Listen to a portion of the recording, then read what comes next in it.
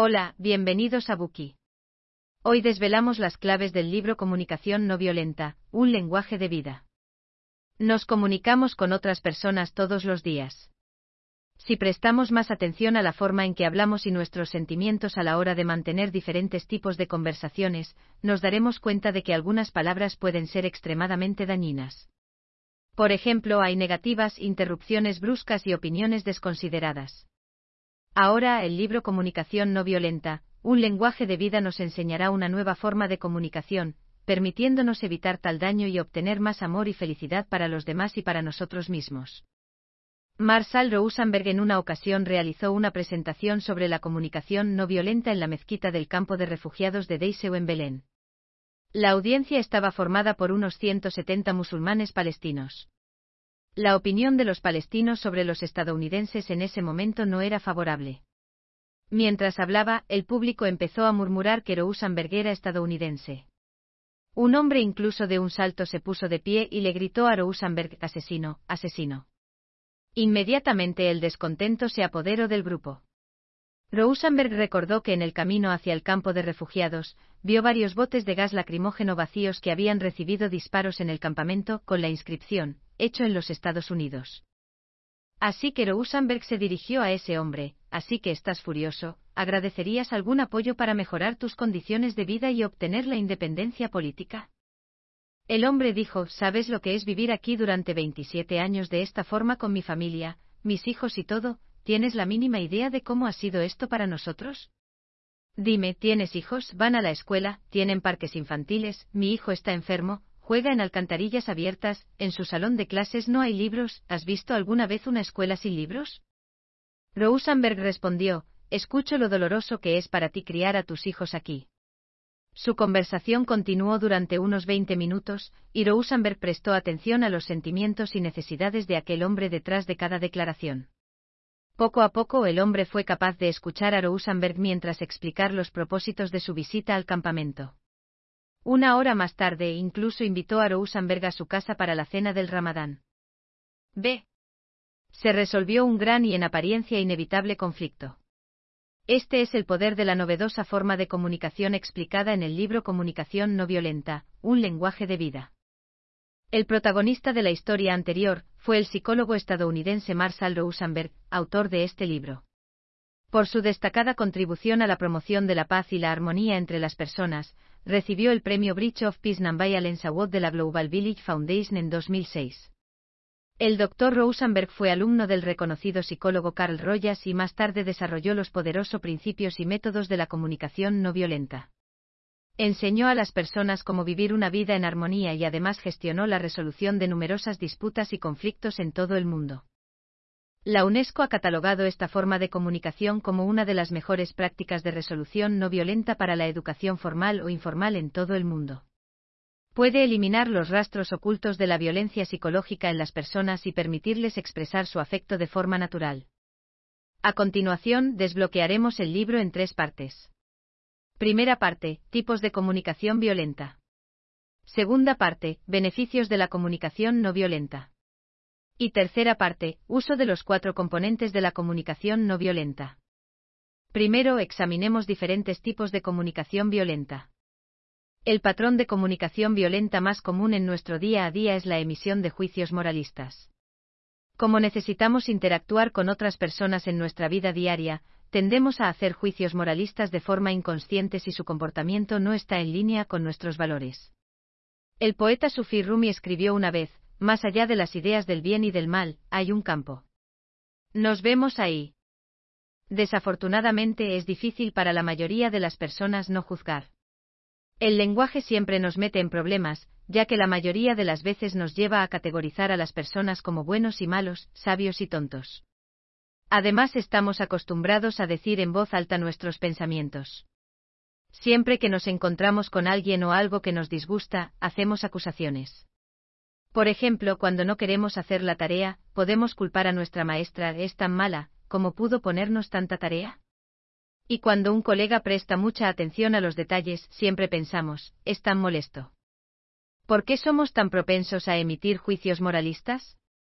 Es porque nos preocupamos demasiado por nosotros mismos e ignoramos los sentimientos y las necesidades de los demás. Cuando nuestras necesidades no son satisfechas, culpamos a los demás y la violencia verbal, intencionada o no, causa un daño irreparable en nuestras relaciones interpersonales. Todos tienen sus propias opiniones, pero no podemos confundir los juicios de valor con los juicios moralistas, y tampoco deberíamos imponer nuestros valores a los demás. Por ejemplo, seguramente apreciamos la honestidad y la libertad, y también sabemos que la violencia está mal, pero no debemos acusar a otros a la ligera. Al contrario, deberíamos emplear el lenguaje del amor para expresar nuestros valores.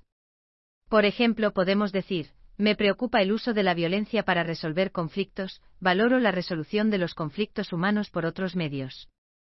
Debemos considerar más los sentimientos y las necesidades de las otras personas cuando nos comunicamos, y entonces no será difícil llevar a cabo una comunicación no violenta. Además de los juicios moralistas, existe otro tipo de comunicación violenta que puede ser vista en todas partes en nuestra vida diaria: las comparaciones. Necesitamos ser capaces de entendernos con otras personas y, a menudo, hacemos comparaciones inconscientes. Como cuando estamos con alguien delgado, y podemos comparar las formas de nuestro cuerpo con el suyo sin percatarnos. Sin embargo, compararnos constantemente puede provocar que terminemos por rechazarnos e impedir que apreciemos los méritos de los demás, lo que puede frustrarnos. Es obvio que la comunicación basada en comparaciones no es efectiva y reduce nuestra capacidad de sentir amor y felicidad en la vida. Además de hacer comparaciones, a menudo también eludimos nuestras responsabilidades. Siempre podemos encontrar diferentes razones para mentir frente a los otros y ante nosotros mismos. Los siguientes diálogos pueden resultar familiares. ¿Por qué limpiaste la habitación? Porque tenía que hacerlo. ¿Por qué siempre bebes? Porque soy alcohólico. ¿Por qué engañaste a los clientes? Porque mi jefe me lo pidió. ¿Por qué fumas? Porque todos mis amigos fuman. Parece que pensamos que este tipo de expresiones pueden disminuir nuestro sentido de responsabilidad, pero de hecho, es deliberadamente irresponsable decir cosas como estas. El Dr. Rosenberg en una ocasión fue consultor en un distrito escolar y una maestra le comentó: odio dar calificaciones. No creo que sean útiles y generan mucha ansiedad a los estudiantes. Pero tengo que darlas, es la política del distrito. Al escuchar esto, Rosenberg sugirió a la maestra que modificara su declaración a una en la que aumentase su sentido de responsabilidad. Y ella dijo sin dudarlo: elijo dar calificaciones porque quiero mantener mi trabajo. Evidentemente esta última afirmación tenía una mayor carga de responsabilidad. No le gustaba expresarlo de esta forma porque la hacía sentir responsable de lo que estaba haciendo. Por eso quiero que lo hagas de esta manera, respondió Rosenberg. Es inevitable que cada uno de nosotros nos veamos en la obligación de hacer cosas que no nos gustan de vez en cuando.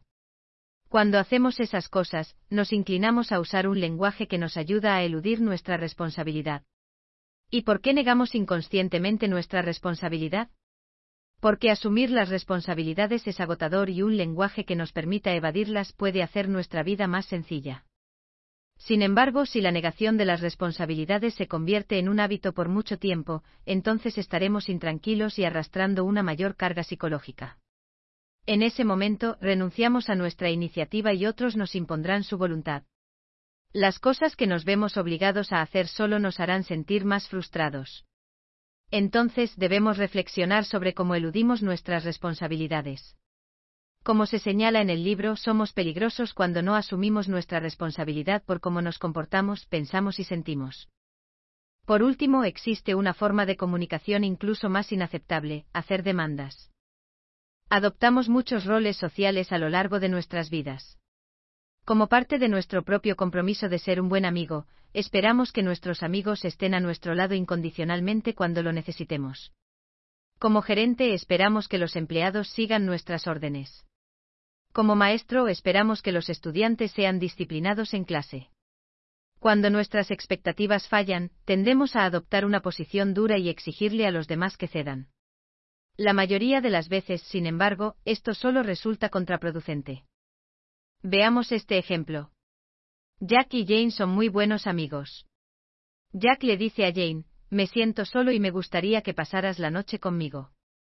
Jane responde: Jack, estoy muy cansada. Si desea algo de compañía, ¿qué tal si busca a alguien más que esté contigo esta noche? Y luego Jack contesta, típico de ti, eres tan egoísta.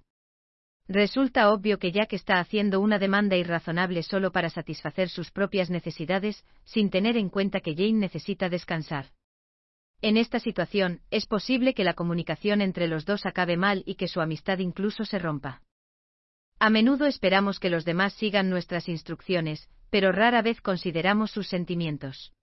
Una vez que veamos las cosas desde la perspectiva de la otra persona, podremos observar con facilidad que hacer demandas no solo puede ser ineficaz, sino que también empeora las relaciones personales. Nuestra primera parte termina aquí. En este apartado, hemos hablado de los diferentes tipos de comunicación violenta. La primera, hacer juicios moralistas. A continuación se encuentran las comparaciones. En tercer lugar, negar o eludir nuestra responsabilidad y por último realizar demandas. Estas formas de comunicación violenta no solo no nos brindan los resultados deseados, sino que además empeoran nuestra comunicación. Entonces, ¿puede la comunicación no violenta defendida en este libro hacer que nuestra comunicación sea más efectiva? Gracias por escuchar. Compruebe el enlace de abajo para desbloquear el contenido completo.